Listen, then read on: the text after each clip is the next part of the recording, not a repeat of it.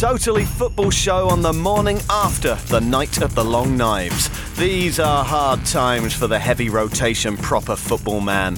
Sam Allardyce is out. David Moyes is out. Mark Hughes is sweating every time the phone rings. Did you see that England World Cup squad announcement? A load of shouty, overexcited children in tracksuits, few of whom were even alive for World Cup 98.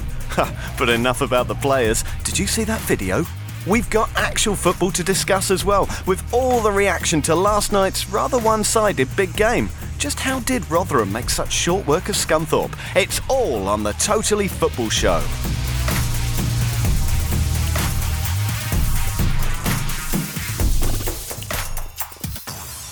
Now, the sharper-eared among you will have noticed James Richardson isn't on today. He is, for reasons that will become clear soon, busy looking at model railways. So producer Ben would like me to thank you for choosing the Totally Football Show today, you see.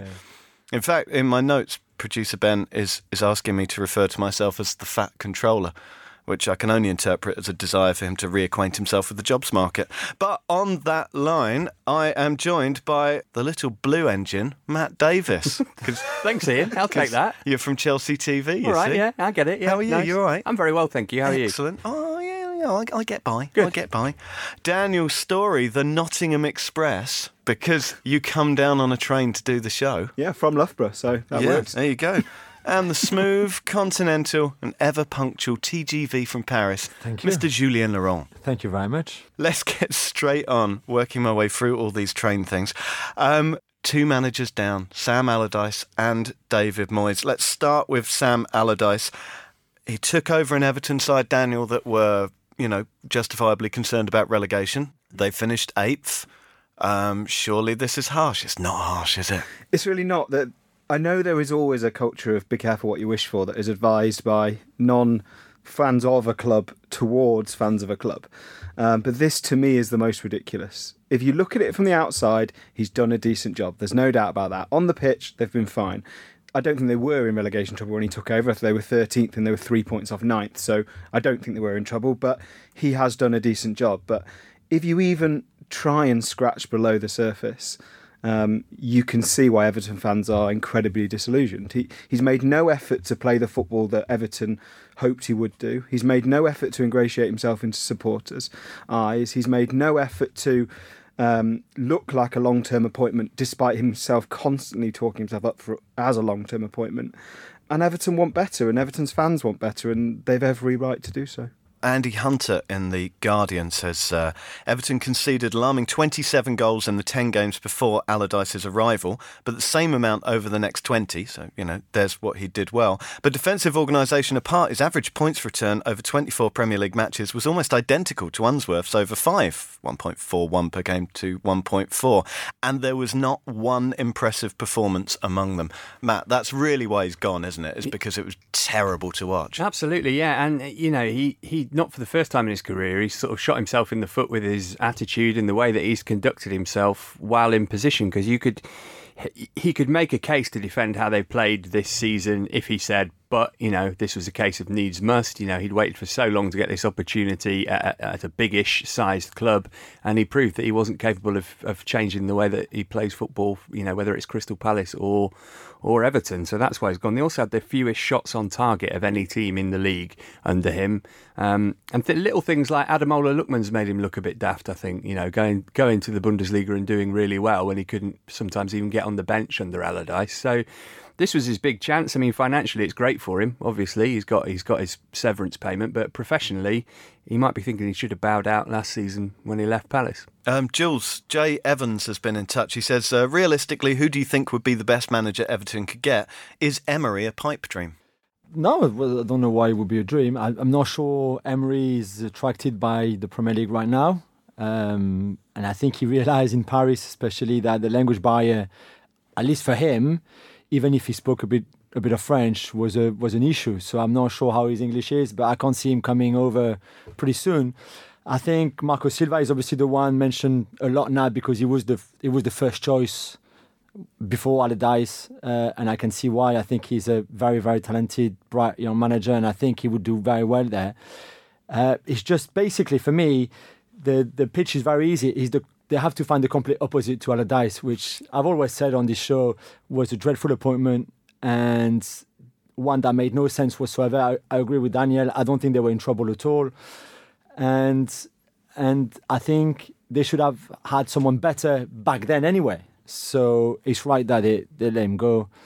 And I'm glad I don't like the guy anyway. Daniel, Marco Silva does seem to be the favourite. He was, of course, heavily linked before. Is that a wise move? I think it's more of a gamble than it was, simply because of what followed. I think we can rule out or keep his goodwill from the Watford days, because it became so obvious that he wanted that job. It became so obvious even that there were 2 or 3 senior players who were prepared to move with him to Everton. Everton made the mistake of not lining up Marco Silva before they sacked Ronald Koeman. It might sound slightly underhand, but Premier League clubs now cannot afford to sack a manager and then start thinking. There has to be an overlap period. They have to either sound out the club or sound out the manager. And it looks like they sounded out the manager without sounding out Watford. And Watford, fair enough, said, we get enough TV money. We don't want your 13 million. We're not going to be made to look fools. So as a matter of principle, you can go. And then 3 months later, he left. I think he still retains enough goodwill even given that Watford period. And look, if a manager feels the benefit of being wanted by his club, Silva now knows he has been first choice for Everton twice. So he is wanted by Everton. They see him as the answer, and that helps to hit the ground running, I think. It was an 11-game winless run that led to his sacking at Watford, and lots of rumours that his head had been turned and his focus had gone. But whoever the new manager is, Matt, what do they have to do with that squad? Because a lot of money's been spent and they've managed to go backwards somehow. Yeah, well, this is right. And the way that Allardyce has sort of conducted himself and whatever has deflected a lot of the criticism of the people in charge of Everton, certainly the people in charge of the transfer policy, which was all over the place last summer. So they've got a lot of work to do. I guess the first thing on the in tray for Marco Silva or whoever it would be what's happening with Wayne Rooney rather than who's coming in, because you don't want that to be lingering over them all summer, as would be a classic British transfer saga. So yeah, get him sorted out, and then you can. It might even be more about getting people out than getting people in, certainly to start with. They have already appointed Marcel Brands as their new director of football, the ex-PSV guy, and that has facilitated the removal of Steve Walsh, which has gone very badly indeed since his move from Leicester. So I think that is with a move to having a continental coach who would be happy working under that sporting director rather than just a head of recruitment and analysis, which Walsh was. That clearly fits the bill better. So they've started the ball rolling. Let's turn our eye to West Ham. David Moyes, not maybe strictly speaking sacked like Sam. I mean, there seems to be different things coming out of this. He hasn't had his short-term contract renewed, and there have been reports that he didn't want his short-term contract renewed as well. Who looks worse here, West Ham or Moyes? I think West Ham will always look worse initially when we judge them, simply because of past behaviour. What they've done effectively is done what Everton didn't do, which is give a manager a 6-month contract rather than a 2.5-year contract, thus avoiding what is rumoured to be a £6 million payoff for Sam Allardyce. That they've done right. But they've managed to lose all goodwill in the process. And the difficulty for me is that fans being told what they should believe and what they should want. David Moyes clearly earned a bit more goodwill than Sam Allardyce at West Ham because he had a harder job and he did it better. But if you're outside the top 6 of the financial elite now, if you're lucky, you'll win one trophy every 3 or 4 years. And if you're also lucky, the knock-on effect of that won't be Europa League football and then a dismal league position because you're all knackered. With that in mind, why not give things a go? Why not have a manager who plays attractive attacking football? Why not appoint a continental coach if all that happens, if it goes as bad as it possibly can, is that you then appoint one of these firefighters and you stay up anyway? So I don't have any problem with West Ham sacking Moyes. By all accounts, David Moyes wanted complete control of transfers. And quite frankly, that was never going to happen and should never have happened. The one club that might have given him that because they are foolish enough to do so is West Ham, but thankfully they've not done that. Matt, it's a tangled tale. He finished 9 points clear of the relegation zone, which is obviously very good compared to where it could have been, but he leaves with a lower win percentage than Avram Grant. In fact, only Zola has a worse one, in fact. However, there is an argument made by Jacob Steinberg and The Guardian particularly that he actually did quite well with what was, arguably a shockingly assembled, very old, unfit squad. Yeah, not just that, but the toxicity off the pitch as well is something that those other managers that you mentioned didn't have to deal with. So I think it works out well for all parties in that West Ham weren't that wedded to David Moyes, and he can leave having succeeded in that job rather than we get to November and they've won, one of their first 12 games or whatever, and he gets the sack and then his reputation gets damaged again.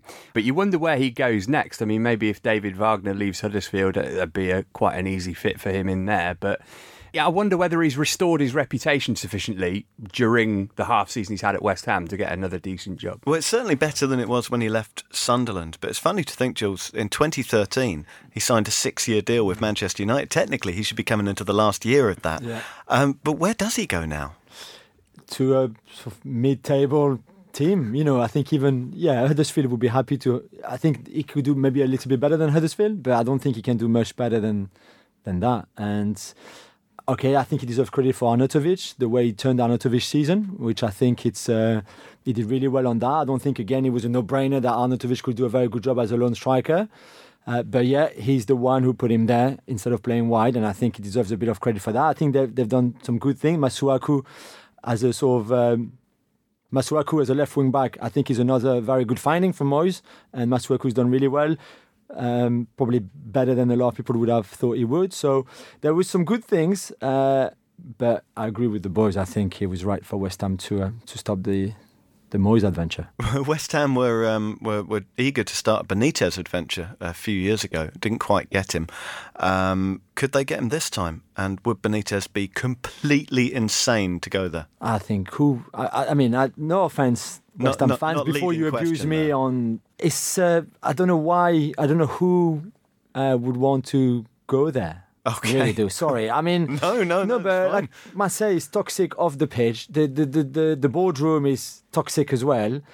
And okay, you've got good players. I think there's a good squad there, but you don't know how much money will be available. There's still some aging players in that squad. Defensively, I don't know. It's a hell of a job. All right. David Moyes has gone. He'll be missed by some, of course, but probably not Joe Hart. He blamed Moyes for his exclusion from the England World Cup squad, and we'll be talking about that when we come back. You're listening to the Totally Football Show, sponsored by Paddy Power, the home of the Money Back Special. Keep listening to the end of the podcast to find out more. World Cup fever has begun. The England squad has been named with a really interesting video that I realise not everyone will agree, and I respect that, but I really liked it.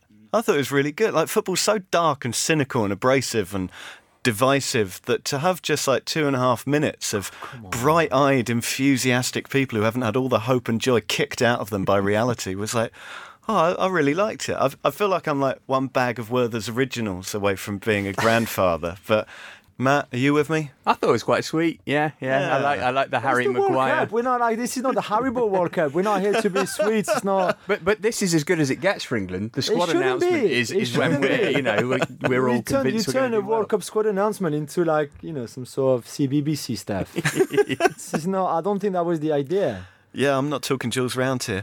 Let's look at the squad itself. I think the most striking thing for me is that 20 years ago, see, I really am becoming a grandfather, we had Shearer, Sheringham, Ian Wright, Les Ferdinand, Andy Cole, Robbie Fowler, Stan Collymore, Chris Sutton, Matt Letizia. You couldn't even get half of them into the squad. And now, and I love Danny Welbeck. I really, really love him on so many levels. But, I mean, he's basically there because there's no one else. There's not even anyone on the standby list. I am remaining positive about everything England, and I have no issue with Welbeck there. He is the top international scorer in that squad. He's scored 5 Premier League goals this season. He scored 17 international goals, which is more than anyone else in the squad. That's why he's there, and because he has shown for England that whereas more talented players have failed, he actually hasn't fallen away in the biggest games, both in qualifying and at tournaments. So that's why he's there. There isn't anyone else. The fact that there's no attacker in the standby list indicates that there's no one else. Daniel Sturridge, bless him, is struggling to be a professional footballer at the moment. He hasn't even got thoughts of international football, and that's the only one there. You weren't taken by the case of Glenn Murray? No, I wasn't taken by the case of Glenn Murray. I mean, I just don't know. I really like the squad. I really do. I think Southgate, as an England manager, you can never be right. There's always someone that's going to tell you you're wrong. And as years go by and social media increases, people are more inclined to be angry when they tell you that. But I think it's a great squad. In 2010, England had 16 players who were aged 28 or over in the squad. And now I think we've got 3. And I'm not even sure if any of those will start the first game. So I just love it. It's fresh. All right. Well, one very fresh name, Ruben Loftus-Cheek, Matt. Yeah, really pleased for Ruben. I think that was the only one that I might have swapped. I might have gone for Lallana, not knowing how fit he is. But if he's fit enough for the standby list, then presumably he is fit enough to go if needed. But Loftus-Cheek, he just fits the Southgate model, doesn't he? He's come through all the age groups with him. I think a big bonus for him as well, and to a lesser extent maybe with Gary Cahill, is that they've been working with Steve Holland for a number of years too when he was at Chelsea. And Loftus-Cheek in particular trained with the first team every day last season for Chelsea, so Steve Holland knows him inside and out, even more so than Gareth Southgate does. He wouldn't be there if Oxlade-Chamberlain was fit, but he's not. Hopefully he can stay fit, because that's been a problem for Loftus-Cheek, because he's huge, physically giant, and just in terms of growing into his body and stuff, he's had a few problems with injury related to that. But he can make an impact for England if he's needed. I'm not sure how much time, if any, he'll get, but he's good enough to do something, I think. Do you think this will help him, get back in the Chelsea reckoning? I think at the moment he's nailed on for a start for Chelsea next season. Personally, that's not based on anything other than my opinion, but I think that there's certainly an argument to say that he could take Bakayoko's place if Chelsea are going to play the same way next year. It's a quite compelling one. Gary Cahill's back as well. Quite right too, I think. Yeah. He's one of very few defenders in the England squad who plays in a back three. He started 7 of the last 8 Premier League games for Chelsea, so he's back in. He's been playing well. He can play in the middle or on the left of the back three. He's not the greatest defender in the world, but you look at the other options, he's the best of them. He's won the Premier League twice, the Champions League, the Europa League. He's got over 50 caps, so I think he's actually going to be an important part of the squad. Jules, there's a lot of optimism in this room. Yeah, Are you going to come and burst our bubble? I don't want to. You're all so excited and so happy, and it's great, and you're going to not come out of your group, so it's okay. It's okay, because then you can watch the other teams, the proper teams, the proper players. And no, I'm only kidding. I agree with Dan. I like the squads. There's a lot of defenders for me, and it's maybe because that's what you're good at. Well, we haven't got any strikers, exactly. So, you got to fill those gaps somehow. I don't have a problem with Welbeck. I think people underestimate how hard it is to make a 23-man squad. It's not just the 23 best players that you have in your country. It's far more complicated than that. You need to find a balance. You need to find pairs. You need to find people who will get on, and also some people who have different characters. You can't just get 23 happy, jolly guys, but you need a balance. You need some very selfish players. You need some very team players. You need some. It's very complicated. People think, oh yeah, well I'll take him and him and him because so and so and so, and I don't think it's that easy. Really, I don't. Whether you're the Panama manager, the Gareth Southgate, Didier Deschamps, Chichi, I think it's very complicated to do that squads, to do a World Cup squad or a Euro squad. But yeah, there's things I like. I like Trent Alexander-Arnold being there. With Trippier and Walker, you've got the most right backs in all squads of the World Cup, which is good. You can win a World Cup with right backs, exactly. I think it's the least experience since 1962 or something like that, which again I don't have an issue with that. Let's be honest, it's not like experience has been doing us any good up until now. Daniel? So, yeah. The thing I like most about the squad is the Gareth Southgate, ever since he took over, talked about tactical versatility and wanting players that can play multiple roles. And there's a reason why he's chosen a lot of players who play under Pep Guardiola, Jurgen Klopp and Mauricio Pochettino. And you look through that squad and you think Alexander-Arnold's played 2 positions for Liverpool, Fabian Delph's played 2 positions for Manchester City. You've got John Stones, who can play pretty much anywhere across the back line. Yeah, as well. Carl Walker's played centre-back or right-back. Dele Alli and Lingard can pretty much play anywhere across the line. Sterling's played central for City as well as playing wide. There's so much versatility there. And England in the past, I think, have it's been too easy to pick their first team and know where everyone is going to play and know how they're going to play. So, if nothing else, that is refreshing. Listeners, do you like shaving and looking smooth and clean? Yes! But do you enjoy having to go to the shops for new razors and other shaving supplies? No! Well, Cornerstone gives you everything you need for a great shave, and they'll deliver it all right to your door. Cornerstone's super sharp, award-winning blades are engineered in Germany, which is always a good sign, and their range of balms, creams and exfoliators are all environmentally friendly, alcohol-free and suitable for the most sensitive skin. Get £10 off your first order and check out the range for yourself at cornerstone.co.uk/totally and find out why tens of thousands of men have switched over to Cornerstone. Matt Davies, you strike me as the kind of person who used to read Roy of the Rovers comics in his bed with a torch when he was supposed to be asleep. You know what? I did, but I was looking at this earlier when Ben mentioned about Roy of the Rovers, and I only remember the days when Rocky, Roy Jr., as he was also known, was at his peak. But I did some digging. What a turbulent life Roy Sr. had. Roy has been through a lot. Goodness Daniel, me. did you read Roy of the Rovers? No, I was somehow even more nerdy than that. I used to get Match magazine, and I had a table in my room and a sponge ball. And I used to they put all the goals from every game in the Football League. I used to play out every match in my bedroom. I think we'll just move on as quickly as we can. Well, I have some Roy of the Rovers news.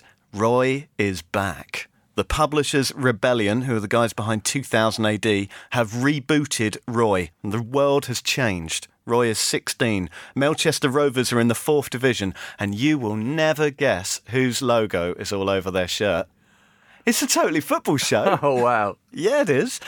We are the new sponsors of Melchester Rovers. You'll all be hearing a lot about this over the next season. There's 3 graphic novels coming out. I've seen some of the artwork. I probably shouldn't say this, but I see it's really, really exciting. It's a few old favourite faces coming back for overexcited nerds like me. If you want to find out more, it should have been announced by now. If not, I'm in a lot of trouble.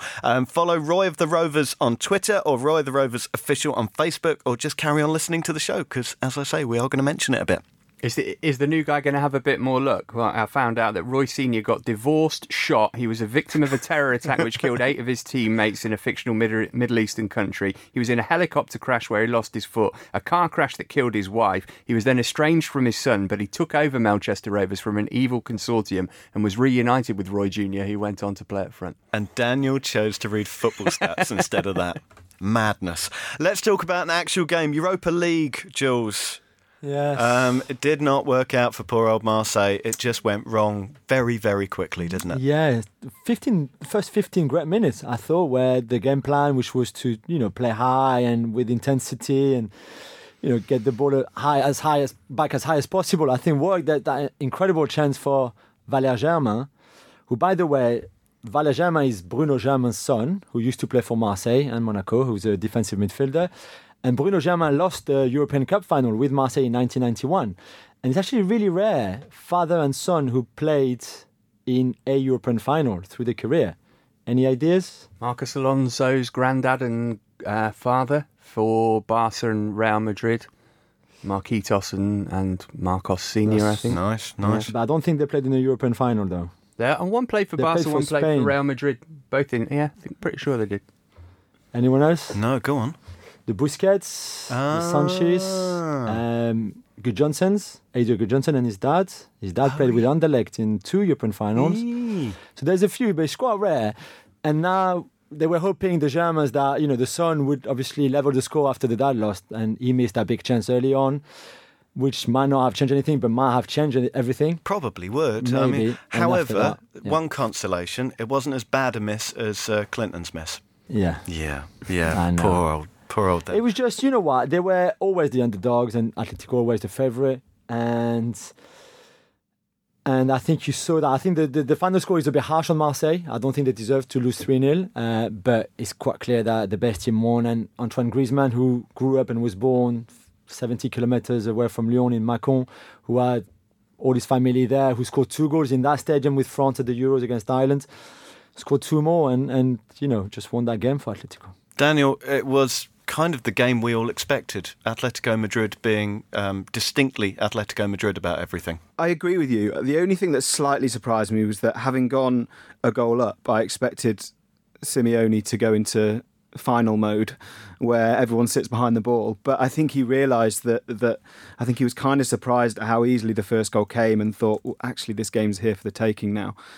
So they didn't go into that stereotypical final mode. But Atletico now have conceded 2 goals in their 4 European finals under Simeone, which is astonishing, really. He is the great overachiever of European football. Well, he's been there 7 years now as well, which is a really, really long time by any standard. He's almost getting into the stage now where you can hardly imagine him at any other club. He's almost getting typecast into that Atletico Madrid role now, and there isn't an obvious club for him to join. But while he's doing so well, I know he's talked about Inter in the past, but while he's doing so well, why would he move? Matt, Griezmann, undisputed man of the match, but possibly his last match. And it was one of those ones where you're trying to overinterpret all the body language. Like, what's he doing when he gets subbed off? How is he with his teammates? He's going, though, isn't he? Yeah, it certainly looked that way, but it's a nice way to go out. Same for Fernando Torres as well, who got a token substitute appearance to win a European trophy with his hometown team, which is nice. Word for Dimitri Payet as well. As soon as he went off, you thought this doesn't end well, but let's hope it's not bad enough to mean he's out of the World Cup too. There has been a report that he touched the trophy before the game started. Why would you do that? You know what that means. Well, it's like the old AC Milan 2005 trick. Someone needs to bring in regulations for that. Matthias Williams got in touch, Jules. He said, where would Atletico Madrid finish in the English Premier League? Wow, that's a good question. They would finish... Probably second, wouldn't they? Yeah, I was going to say, yeah. I still think City would probably be better, but Chelsea played very well against them. Maybe a time in the season where they were not as strong as they seem to have finished the season. But it would be very interesting. Yeah, second or third, I would say. Daniel, the Europa League has a bad reputation in this country as a kind of bloated, misbegotten, finance-generating excuse for clubs who aren't clever enough to get out of heavily seeded Champions League groups. Is that fair? It's certainly fair since third place going to from the Champions League into the Europa League. I vehemently disagree with that. That just completely waters down the competition. I still like it. It feels like the wonderful alternative to the financially bloated Champions League, to be honest. And Marseille has been a fabulous story, going from start to finish in that competition and playing to nearly empty stadiums and everyone buying into it. It's a shame that English clubs don't do that, and I don't suspect they will next season either. You know what's funny is that Atletico winning it gives France and Ligue 1 an automatic place in next season Champions League for the third team. So the team that are going to finish third, whether that's Monaco, Lyon or Marseille, instead of going through the qualifier, the third round first, and then the playoff against teams from England, Italy or Spain, basically. That's how Nice lost to Napoli last season at that stage. It goes directly straight into the group stage of the Champions League. So we'll have three teams. Because it's not just France. It's like if the team who win the Europa League is already in the Champions League through their leagues, then it goes to the country that is fifth in the UEFA coefficient, which happens to be France. Well, so towards Marseille the by end of the losing, show, we're going to talk about what's going on in the French league as it approaches the end, and where that place might go. The Europa League then wasn't perhaps the tussle that we all wanted it to be. But speaking of tussles, Matt, you host Parts Unknown, our wrestling podcast. Seamlessly. Wasn't it? Just glided across there. Producer Ben's really excited about this week's show, which is a look back at WrestleMania 29. Yeah. Which I don't understand, so tell me. Well, I was going to say, as you'll be aware, but clearly not. We had The Rock, Dwayne "The Rock" Johnson, the most successful film star in the world at the moment, fighting John Cena for the second year in a row. CM Punk dragging the last genuinely great match out of The Undertaker. But for those of you not au fait with wrestling, this year, this WrestleMania was memorable for the fact that Donald Trump was inducted into the WWE Hall of Fame celebrity wing. This was back in the days when all we had to worry about was his inability to effectively sell the Stone Cold Stunner. Yeah. I know all of these are words. At the time, he said it was his greatest honour. Yeah. Going into the WWE Hall of Fame. If only it had stopped there. I've been warned by producer Ben not to get too political on this, so I would just say Parts Unknown. You know where to find it, where you find all of your podcasts. Give that a listen if you like giant men in leotards throwing each other across a ring. Anyway, while we're talking about other pods from us here at Muddy Knees Media, check out James Horncastle on this week's Galazzo. He's got Nathaniel Chaloba talking about his year in Napoli working with Maurizio Sarri, so don't miss that. And on Friday, we'll be releasing a special one-on-one interview with our number one, David Priest, and his old mentor, Tony Coton. They're talking about what it's like to spend a lifetime between the sticks and how Tony sunk into a deep depression when injury ended his career and illness made him call time on coaching. Here's a taster for you. You kept it all in, didn't you? You never went to a coach because you didn't want to be seen as a sissy, so to speak. It's that macho thing where you had to deal with it yourself and you had to come through it. The morning after my mum died, I went into training because I thought I'll get dropped or, I'm missing training but that's what you did. And, I'd left my dad on his own, and he needed somebody. So that was the nature of that macho, hide everything and deal with it, so to speak, wasn't it? And I go back to everything now. It's not now. And what do they say? A problem shared is a problem halved. So I can only say, again, the message is open up, talk about it. That podcast coming out on Friday as part of Mental Health Awareness Week here in the UK, and it's in association with one of our charity partners, Calm. You can find out more about them at thecalmzone.net. Daniel, have you been watching the playoffs? I have been watching the playoffs. I didn't watch Rotherham versus Scunthorpe, but the team I wanted to win did win.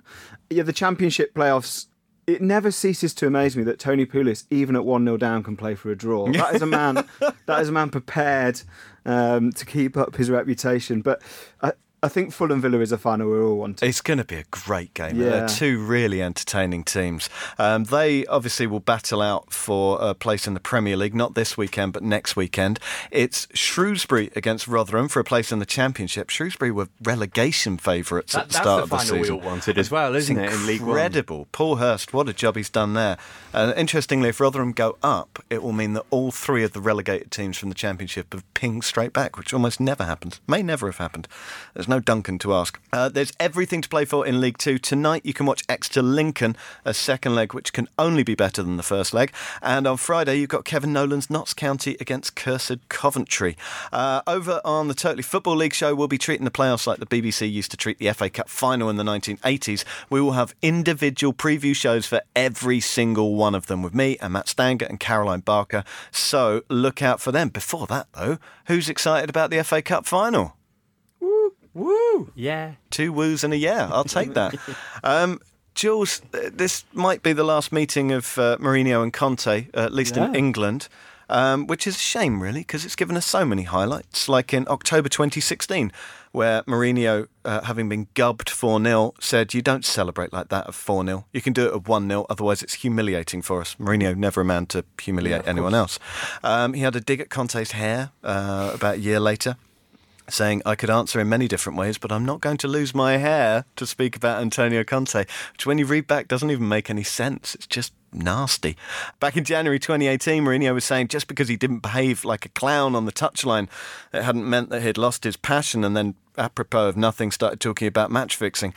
Conte was responding by calling Mourinho senile and a fake and a little... I'm going to miss this. Me too. Jules. It's great. It's great. I mean, they should be invited to WrestleMania at some point, with Trump and The Rock and The Undertaker. Yeah, can you imagine? It's great. I mean, if it is the last one, I think it's great that it's in the FA Cup final like that at Wembley, where all the eyes of the country will be fixed on that stadium. Everybody's going to watch. Tactically, I think it could be a fascinating game, And you know what? I would love Conte, if that was his last game, to go and to win the FA Cup and then go and 2 FA Cup, 1 win, 1 loss, and then a Premier League title for him. And I think his Chelsea tenure, will be a success. And, if they don't win it, then it might make it a bit more difficult. But yeah, I think it's going to be great. I'm really looking forward to it. Daniel, there are people who've appeared on this show who have been accused of being quite mean-spirited about Jose Mourinho. Mm-hmm. If he wins the FA Cup, that will be an FA Cup and a second-place finish. I mean, by any reasonable expectation, that's a pretty decent season, isn't it? Yes, it is. We can't just call it a second-place finish without looking at the gap between the top. There's no doubt about that. And that's not being mean about Jose Mourinho. That's being realistic about Manchester United and how they would want to be treated as title challengers every single season. But I do think they'll win the FA Cup on Saturday. Mourinho is, as we know, a man of finals. He's a man who, whatever is happening, can pull a performance out when he absolutely needs one out of his team. And also, the beauty for him about something like the FA Cup final is that for a change this season, there's no talk of style, there's no talk of how they attack, there's no talk of how many shots on target and chances created they had. It is literally just, did we win this match? Did we win this trophy? And that's where Mourinho comes into his own, and I fully expect them to do it again, with or without Romelu Lukaku, who I suspect will be fit. Matt, Chelsea, having very briefly made it look like they were going to crash back into the top four, didn't, and actually ended the season very, very poorly. They're not going to be favourites or even close here, are they? They're certainly not favourites, no, but it's an interesting one because they'd won certainly 4 league games, maybe 5 in a row before they were so terrible at Newcastle on the last day of the season, so it's sort of tough to assess where they are form-wise from that perspective. I wonder tactically what Conte's going to do. He went 3-4-3 at Old Trafford early in the season and lost, 3-5-2 at Stamford Bridge and won. It's kind of difficult to pick the form because United have won both games at Old Trafford over the last 2 seasons. Chelsea won both in the Premier League at Stamford Bridge, but then beat United there in the quarter-final last season when Herrera got sent on early. There's a lot of decisions for Conte to make, not just tactically as well. Cahill or Christensen, Giroud or Morata. You would think that he'd probably go for Giroud, but I'm not expecting a classic final by any means. They've both their runs to the final have been pretty underwhelming. Chelsea beaten Norwich on penalties after a replay, Newcastle's reserves, Hull, Leicester and Southampton, United, Derby, Yeovil, Huddersfield, Brighton and Spurs. United only conceded 1 goal to get to the final, Chelsea only 2, so we might go to extra time like we did in 2007 when the first final at the new Wembley. Same teams, Mourinho in the different dugout. Horrible game. That Chelsea was one of the worst football games I've ever seen. In fact, had it not been for Switzerland against Ukraine in the 2006 World Cup, I think the last time these two teams met in the FA Cup final would have been the absolute nadir of my footballing life. Jules, can you think of a worse game than the 2007 FA Cup? Or what's the one that's really just made you question your will to live? France-Romania, first game of the 2008 Euros in Switzerland. Yes. It was so hot as well that day, and the game was so bad. It ended up at 0-0. I don't think there was one shot on target. It was really bad, and obviously France was so bad in that tournament with Dominic. But yeah, that's the one I remember as being like, what am I doing here? Daniel? Algeria. Yeah. Oh, England-Algeria. Yeah, that's a stinky one. Daniel? I was literally going to say England-Algeria because that was the time when I get excited about every World Cup, and I even thought, why am I supporting England if this is what's going to happen? Why was I born here? Yeah. But back to Chelsea, Matt, and you may wish to recuse yourself from this. This is probably Conte's last game, isn't it? Yeah, I mean, I don't have any insider knowledge to say that it is or it isn't, but certainly given what's happened over the course of this season, and mainly by that, his demeanour, it would seem that it might be, but he's insistent that he's got another year on his contract, and I think, as Jules has said on the show over the last couple of weeks, the options that he's got to go to immediately are quite limited. But yeah, it's not looking like it's the happiest of marriages at the moment. It'd be interesting to see what direction they go if they do make a change. Yeah, I mean, generally, and this does happen quite a lot at Chelsea, approximately every 18 months, and they go for like the shiniest managerial property available at that time. But you'll go a different direction, wouldn't you? Yeah, I think they've got, if they want to shift the culture of the club, which in terms of the amount of money that they've been spending, you'd suggest that they are doing. I think they've got the answer in Jody Morris, who's in charge of the under-18 team, and you say that's a massive step up. Obviously, you'd need a competent and experienced director of football to go in with him. But this season, and you can say it counts for nothing, but I don't agree with that personally. He's led Chelsea's under-18s to the quadruple. They literally won every trophy that they competed for. The Premier League Cup, the Regional Premier League, the National Premier League, plus the Youth Cup, which they won for the 5th season in a row, which nobody's done since the Busby Babes. There were 56 games unbeaten at home. And there is a bit more of a pathway in terms of you've had Kyle Scott, Callum Hudson-Odoi, Dujon Sterling and Ethan Ampadu all play for the first team this season, all players who Jody's worked with.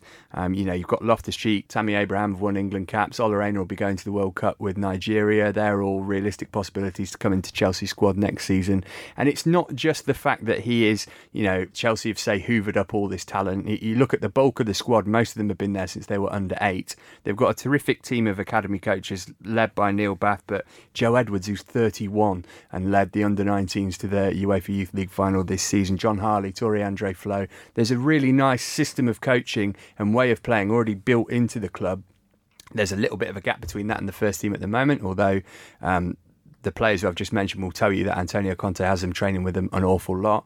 But that just seems like a really natural progression. If they want to change the model of the club to having all these brilliant young players who they've got, some of whom are definitely capable of being in and around the first team. Mason Mount's another one. 14 goals at Vitesse this season, taking them to the Europa League pretty much single-handedly.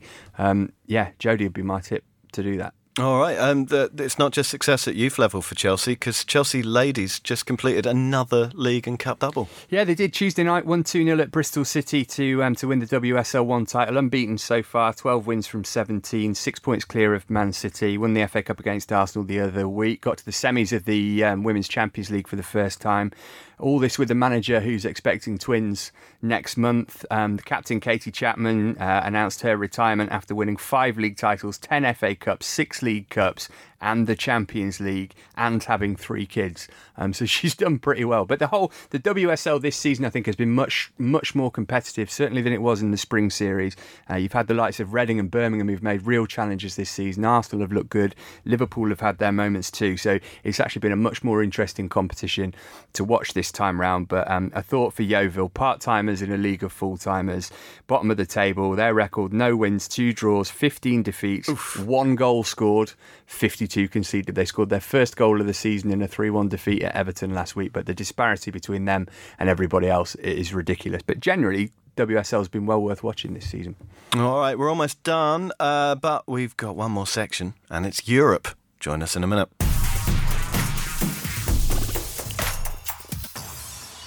James was talking on Monday about the etymology of Grimsby's name, and Sue Adams has written in. She said, I simply felt I had to defend Grimsby's name. Grim was a fairly well-known personal name for Vikings, unsurprisingly. It could mean ugly, but also stand for a scary, not amused type of personal situation. And yes, we all know it's grim up north, she says. It's not, it's lovely. So, the settlement was founded by a scary Viking called Grim, and it was named Grimstown, Grimsby in the Viking language. So, there you go. One Grimsby lesson for you. From Grimsby to Belarusia, Diego Maradona has been named as the chairman of Dynamo Brest. Let's hope he doesn't make a tit of himself. Jules, France. Yes. Every week I listen to the show. Every week they take the mickey out of the French league. I know. But this weekend, it's worth watching, isn't it? It was last weekend as well. We had another incredible twist in that race for second between Lyon, Monaco and Marseille. Marseille drawing 3-3 at Guingamp after being 2-0 up. And then, the drama of the Strasbourg-Lyon game on Saturday evening, where Lyon were 2-1 up in the 89th minute, and then Strasbourg scored 2 goals to win 3-2 to stay up. And in the meantime, Monaco scored a late winner, 91st minute on penalty against Saint-Etienne to overtake Lyon in second. It was just all happening. It was amazing. And then this is the last match day on Saturday night, everybody playing at the same time.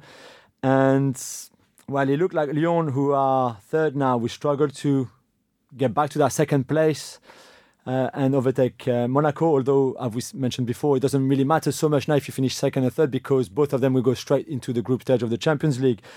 But it's for Marseille that you feel a bit, because now they're obviously 3 points behind Monaco and 2 behind Lyon. And it looks like they could have won everything. They could have finished in the top 3 in France and win the Europa League. And they would have lost the Europa League and probably finished 4th in the league and only qualify for the Europa League next season. So it would be a bit disappointing. But it's going to be great. And there's still stuff to play in the relegation as well, who finished 5th and 6th with Nice and Rennes being there. So no, it should be cool. Should be cool. Excellent. Right, over to Italy. Breaking news: Buffon is leaving Juve. The old man will play his last game for the old lady at home to Verona on Saturday. If you do want to find out more about him, there's a Galazzo episode. They're all non-time sensitive. There's a big one on there, so check that out. Daniel Storey, you're not 100% convinced that he will retire, though, are you? Well, the announcement says that he will leave Juventus, which seems a very odd thing to say. I thought that they would have allowed him to own that situation and retire as gracefully as you can, having shouted it in the face of Michael Oliver. The interesting thing for me is his replacement, which is Wojciech Szczesny, who Arsenal sold for £10 million 2 years ago, having loaned him out as a bit of a slightly immature boy and seen him grown up in Serie A. And Arsenal now need a goalkeeper, and Juventus's new goalkeeper will be one that they let go for a relative peanuts. It's Do you think so Arsenal. Think they might make a swoop for Buffon? No, I think they've already done their 35-year-old goalkeeper slightly waning trick with Petr Cech. Right. Elsewhere, Inter need to beat Lazio by 6 goals to get the final Champions League place, which is currently occupied by Lazio. If Lazio win, they could pip Roma to third, though they need Roma to lose at Sassuolo, which could happen because the Nerazzurri have won 4 out of 5. This is all coming off the top of my head. No one's written this down for me. At the bottom, 5 teams are fighting to not be without a chair when the music stops. Will it be Chievo, Udinese, Cagliari, Spal or Crotone? Who are Crotone? Crotone. Come on, have you never watched any Italian football ever? Have you ever watched any League Two ever? I'm up to my tits in Cheltenham Town against Stevenage. By the way, talking about Grimsby, their manager, Michael Jolly, is one of my best friends. Is he? He's doing an amazing job. He's done an incredible job. Wonderful job. We were quite worried about him. There's no need. He's an amazing coach, and they will be promoted next season. You've heard it first. Oh right, that is this is Grimsby, who went some 22 games without a win before Jolly arrived. Jolly arrives. They were terrible for a short period, and then won 4 out of the last 5. Exactly. See, that's away the at insight. Swindon. That's Forest totally Green. Football League show insight there. And if they do go up, of course, we'll have the Jolly Up headlines next to Grimsby on a Jolly Up writes itself. We'll have to get them on the show. Did you see what happened to Sporting, by the way, and their fans? The fans attacking the team, the players, Bastos being have a head injury because of the fans after they only finished 3rd in the Portuguese league. I did not see that. They're threatening now to not play the cup final. Wow. The Sporting players. No, it's gone mental. Oh, there you go. Really crazy stuff. We've packed a lot into the Italy section there.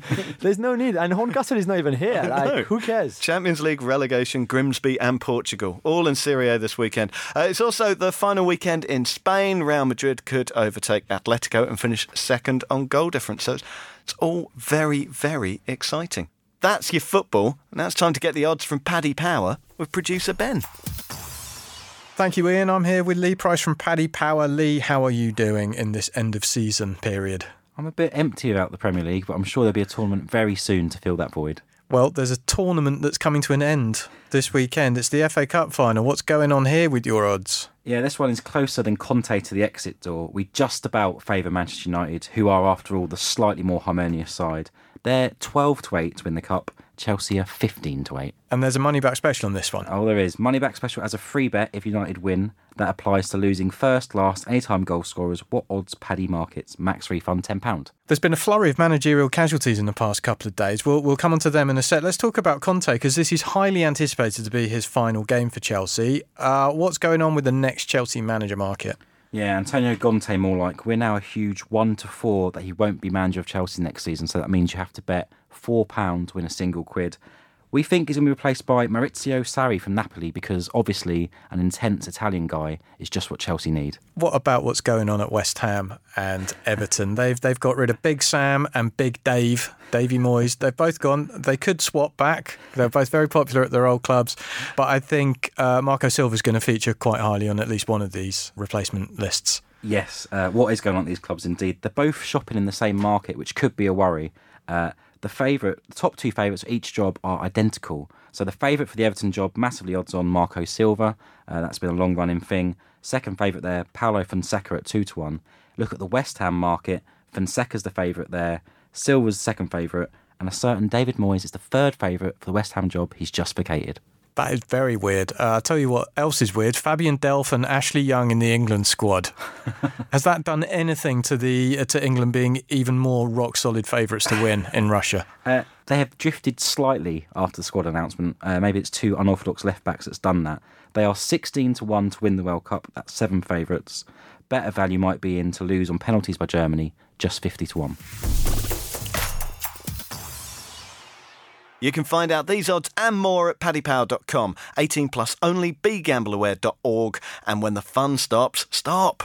Thank you, everyone. Thank you, Jules. Thanks, Macca. Thank you, Matt. Cheers, Ian. Thank you, Daniel. Thank you very much. Don't forget, check out the Totally Football League show for all the news on the playoffs. And before we go, we all want to wish good luck to Noah Green and the London Soccer Stars, who are taking part in the ESF 2018 Under-8s football tournament at Butlins Bognor Regis. That's one way of getting out the royal wedding, producer Ben. See you later. The Totally Football Show is a Muddy Knees Media production. For sales and advertising, email sales@muddykneesmedia.com.